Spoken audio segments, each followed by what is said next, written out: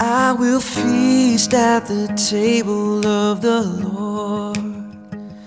I will feast at the table of the Lord.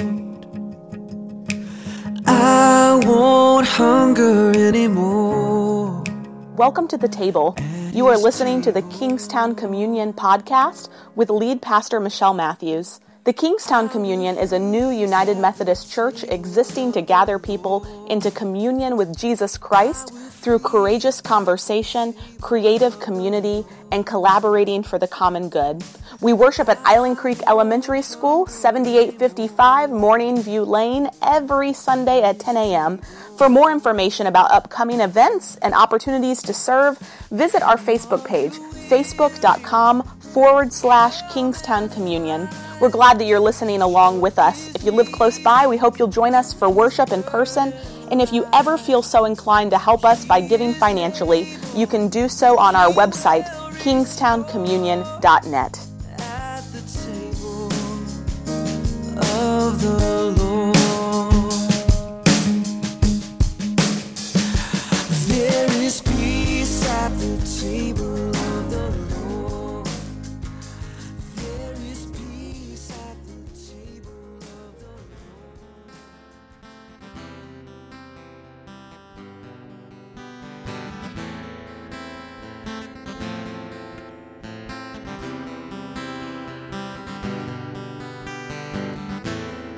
You wrote the story of my life. You go before, you fall behind. Yeah. Before a breath beyond my death, you are with me on the way to everlasting. Oh, I can't run, I can't hide. Even darkness is a light. From the lowest place to the highest praise, you are worthy.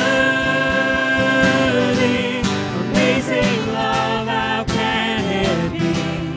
Far too wonderful for me.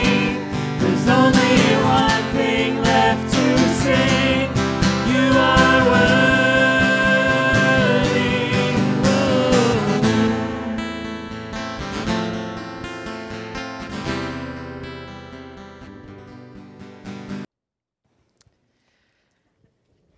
While they were eating, Jesus took a loaf of bread, and after blessing it, he broke it, gave it to the disciples, and said, "Take, eat, this is my body."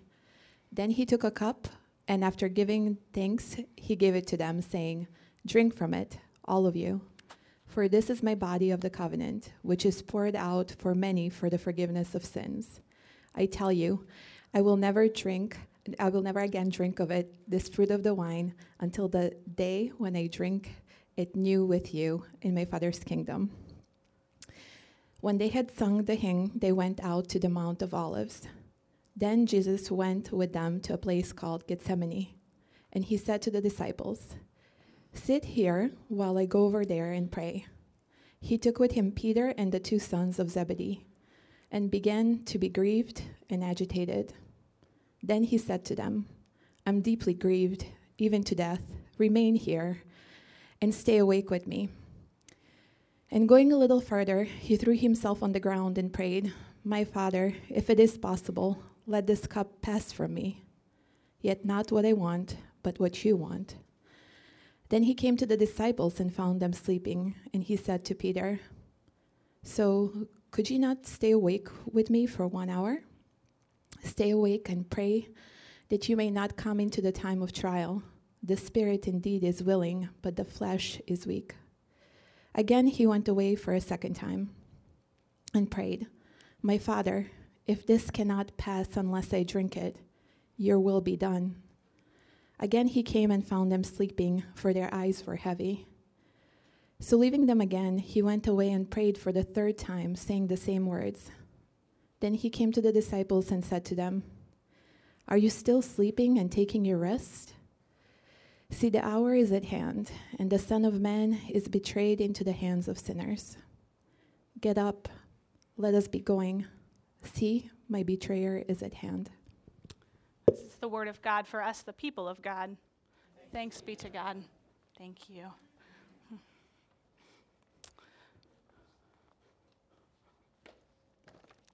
So we have made our way through Holy Week to Holy Thursday. This past week, I read an article published by the Society of Neuroscience about how we as humans receive new music and how our brains process new music and remember and recall it whenever we hear it again, which is something that Brett and I talk about often, although we don't talk about it from the perspective of a neuroscience scientist. We talk about it in the perspective of, is this learnable? Is this something that that can fall on their ears and sing again? One of the scientists in the study said that his research was driven by his own experience with music. He noticed that while listening to an old vinyl LP growing up, he could always remember which song was coming next. And that even years later, he could remember the tunes exactly, singing along with them in order that they came on the record. And when really it struck him as notable, important, and it struck me as notable and important too. And he said that, I'm gonna get this at the right height. And he said that he would listen to the Rubber Soul album, the Beatles' Rubber Soul album, and he would hear Michelle, and he couldn't tell you what the title of the song was that came after Michelle, but he found himself immediately humming it along with it. Then he could recall the transition between that song and the next, and before long, he's able to hum his way through the entire record in order. I know a little bit about what he's talking about. I mean, it happens to me when I'm listening to Sirius satellite radio in the car, and I have it tuned to my 90s station, and I'm humming along with like Nirvana or Mariah. I'm going to see Mariah tonight, by the way. I'm humming along with Nirvana or Mariah, and I can't help but immediately start singing the song that came after the song on the CD, or like I can't help but singing the song that came after Fantasy on my very first CD ever, and that I know some of you think, oh wow, she's really young, I don't even know what that is. That's okay. What was so interesting about this study was where the scientists discovered in our brains where we store that information. It wasn't in the usual parts, the usual places you would suspect, the places in the brain we know being associated with hearing. That's where you would think that's where it would be, but instead, it was in the places associated with muscle memory. The group of scientists found throughout the course of their study that when we hear musical phrasing for the first time, the part of the brain that engages in the action of remembering is the same place that controls our motor function. So the part of us that remembers a new tune is the same part of us that remembers how to ride a bike. That same scientist who first noticed how his brain kept the tunes in order said that it's as if the entire album is stored as one long continuous story in his brain. And we all know that music is tied to the way we order our lives. It's to the way we order our world even. Music builds within us this order to count. It's a systematic story that reminds us how to move in the world even. And we don't even really think of it this way. We just live to this record. Music awakens our muscles into actions based on memories of things we have done before and things we have heard before. Music becomes for us a way of remembering who and what we are as a part of humanity, as a part of creation. And this is why I became obsessed this week about something very troubling about Jesus. After all this time, I thought I knew Jesus really well. Just this week, preparing to preach about Holy Thursday, I discovered something unsettling about Jesus. It just dawned on me.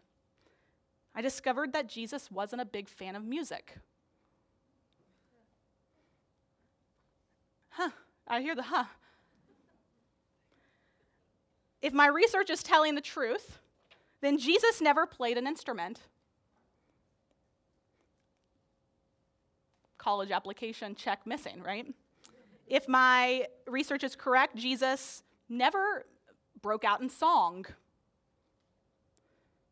Jesus never whistled a refrain of anything as he walked from town to town. He never sang himself to sleep. I don't remember anything like this. And for me, as a deeply musical person, as having come from a family of only 3 professions, pastors, teachers, and musicians, as a person who deeply gets the idea of music as muscle memory, for me, after all these years, realizing that Jesus doesn't like music is like learning that Jesus never skipped a stone or never warmed his hands over a fire. Jesus teaches on a great many things, emphasizes many points and gifts of this life, but never does he speak of the gift of song or build a parable around instrumentation or honor a moment of melodic bliss. And we all know that just as important as what Jesus does is what Jesus doesn't do. What does this say about Jesus?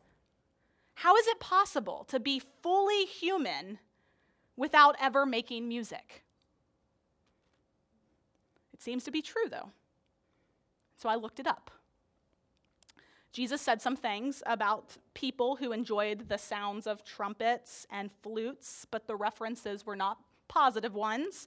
He told a story about an elder brother coming home from a hard day's work to hear music and dancing in his father's house, but those sounds did not make the brother happy in that story.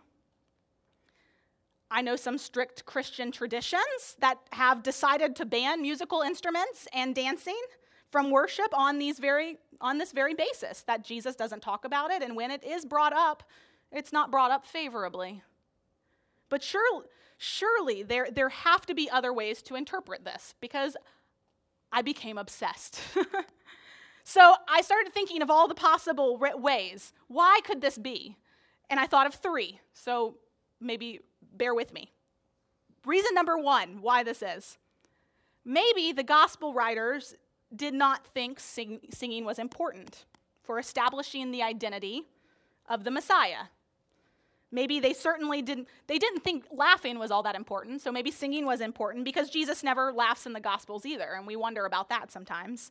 Maybe the evangelists that wrote these things down, they thought that this was not pertinent necessarily to the story, that the birth and the teachings and the death and the resurrection, they're all really important, and he left out these things, like whether or not Jesus liked music. He judged it as incidental, like the fact that Jesus made the best hummus in all of Galilee and could play a mean harmonica, maybe. I don't know.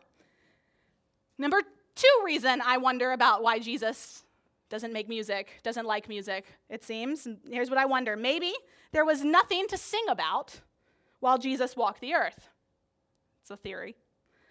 With the Romans occupying his homeland and his countrymen at each other's throats about how to get rid of them, and with the poorer getting poorer and the richer getting richer, and maybe only the most clueless, out-of-touch people he knew sat around playing instruments at this point in time. Maybe it was a thing of the wealthy, and Jesus, as we know, was a person who was with the poor. I'm just wondering. Maybe Jesus could not sing while things like this were going on in society. Maybe that's why. Or maybe my third thought on why Jesus doesn't make any music, or why Jesus doesn't like music, or maybe the gospel writers thought everyone knew the tunes of some of the most famous things Jesus said already, like the Beatitudes and the Lord's Prayer or his last words from the cross. When I first learned my way through Luke, my teacher told me that in school that the Magnificat, what Mary sings when she's pregnant with Jesus, was sung in the early church over and over again, along with the Song of Simeon. Why not the Lord's Prayer then? I don't know, maybe that was a song, or maybe they assumed the people already knew those songs and we didn't need to talk about it. Maybe the music has vanished after everyone who knew it died, so that only the words remained for those who came later. As those Society of Neuroscience researchers discovered, music is like muscle memory. Music speaks to our soft parts in us. The soft parts as vulnerable as flesh, as grass, as the lilies of the field. Maybe they pass away. Maybe the music passes away like the lilies, like the grass. Maybe that is what happened to Jesus' music. Maybe. I don't know. Maybe it went back to where it came from until he comes again, singing us back into the presence of God again. I could make up a lot of theories. So I started looking up words. I searched sing, song, music, play, and the names of at least 6 ancient musical instruments that would be associated with this time period. And not one of them came up in the Gospels until I searched one more word. I searched the word hymn, and I struck jackpot. According to both Matthew and Mark, it is possible that Jesus sang at least one time while on this earth, one time. On the first night of Passover, on Holy Thursday, after Jesus had stormed the temple on Monday while everyone else was missing the point, and he taught in a bunch of riddles on Tuesday about authority and who actually has this authority. After he dangerously allowed a woman to demonstrate her passion by washing his feet on Holy Wednesday, Jesus, who had a reputation for being the friend of sinners, sat down to one last supper with his closest followers, and it says that they did one last thing before heading into the darkness of Gethsemane. When they had sung the hymn, both evangelists, Matthew and Mark, say, they went out to the Mount of Olives.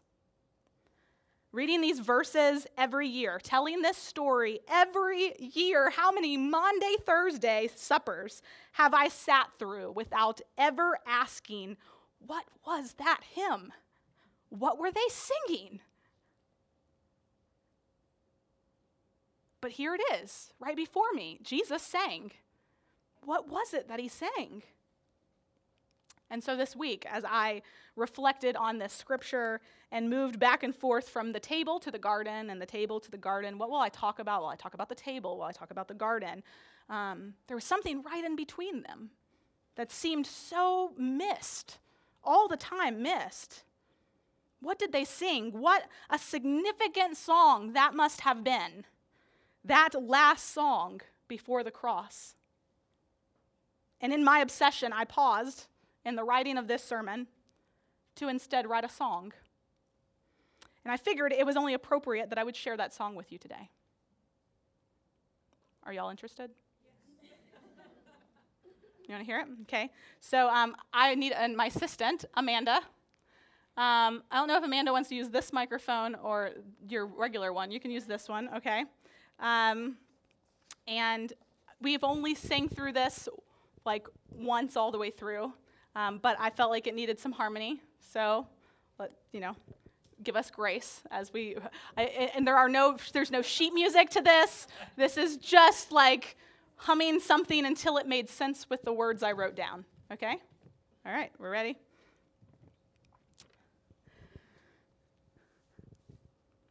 After the supper was over, and the table had been cleared away, when the last bottle was empty, there was nothing left to say.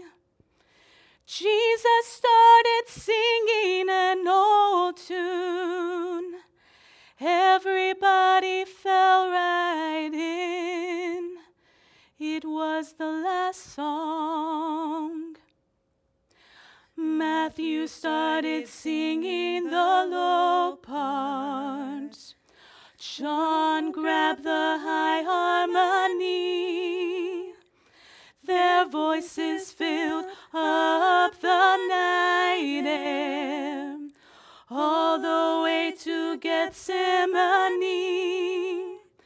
Judas walked some distance behind them, like like he had forgotten the words.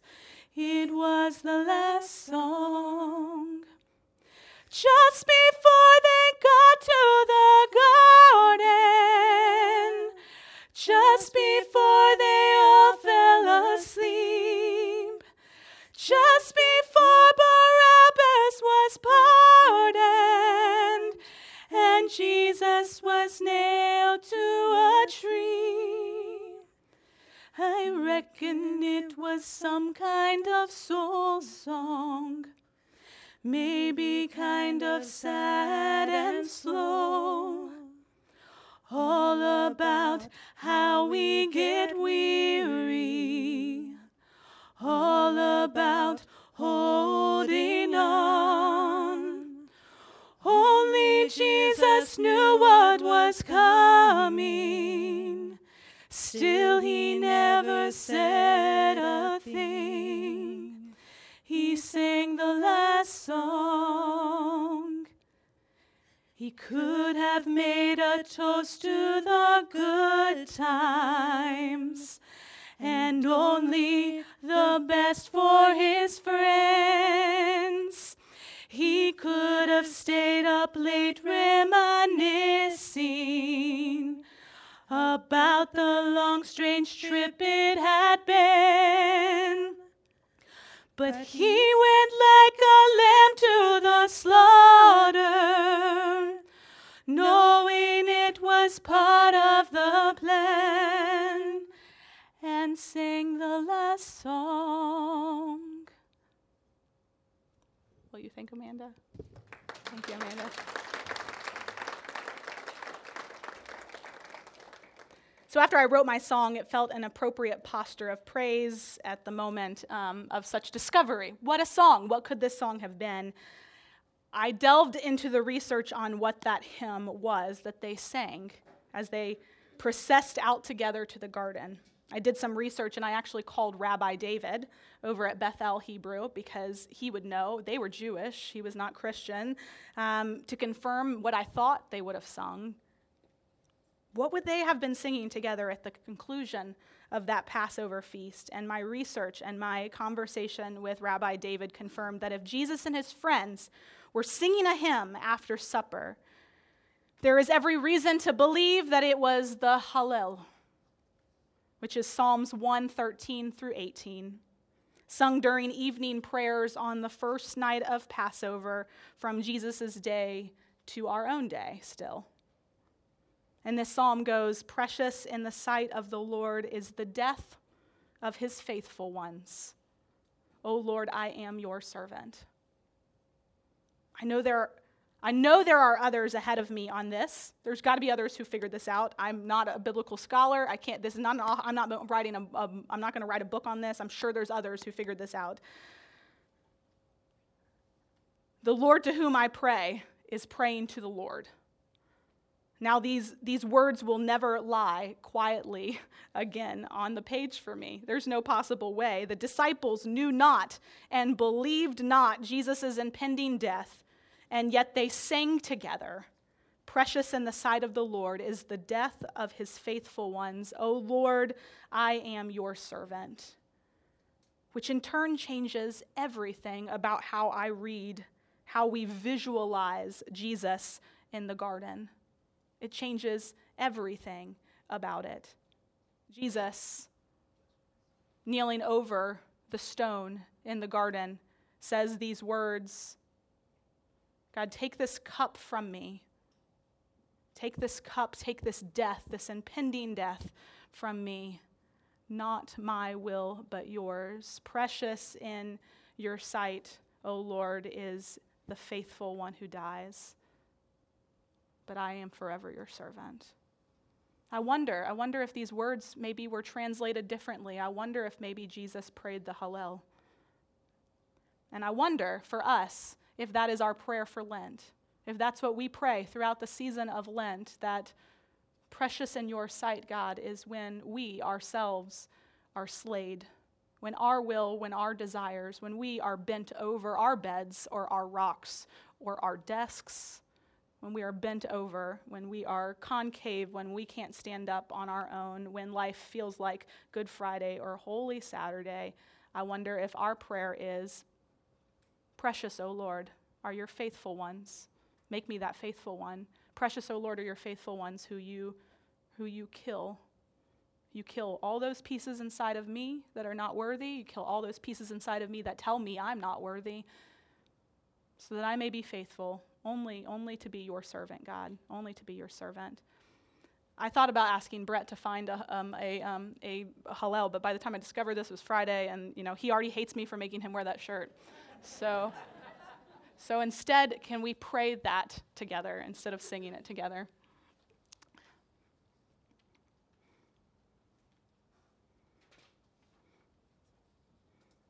My God, precious in your sight is the death of your faithful ones. God, make me your servant.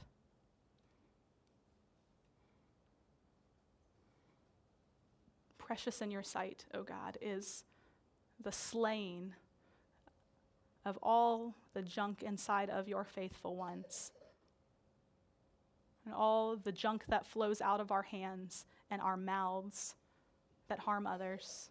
Slay that. God, make me your servant. God, this cup that we have when life feels like Good Friday and Holy Saturday, take it from us. Replace it with Easter. But not my will, Lord, but yours be done. Precious in your sight, O God, is the carrying of our cross. Make us your servants. We join together in that prayer that Jesus taught us to pray. Our Father, who art in heaven, hallowed be thy name. Thy kingdom come, thy will be done, on earth as it is in heaven. Give us this day our daily bread, and forgive us our trespasses, as we forgive those who trespass against us. And lead us not into temptation, but deliver us from evil. For thine is the kingdom, and the power, and the glory forever. Amen. Amen. Let's take a moment and sing through the prayer of confession that we've had throughout this series so far. Just sitting in our seats, just praying that, and then we'll take up our offering.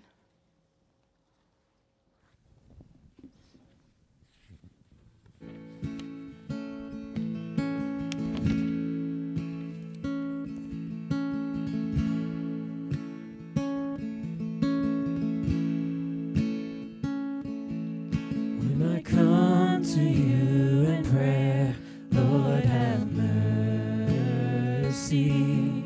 When I wonder if you're there, Lord, have mercy. When I cannot find the way, Lord, have mercy. Should my heart begin to stray, Lord, have mercy.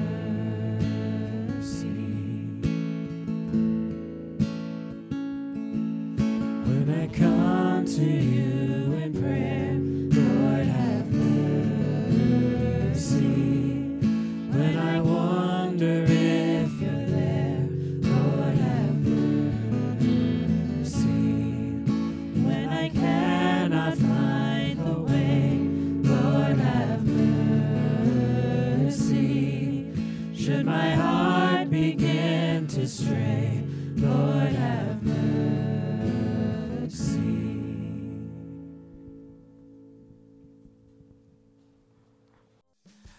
There is peace at the table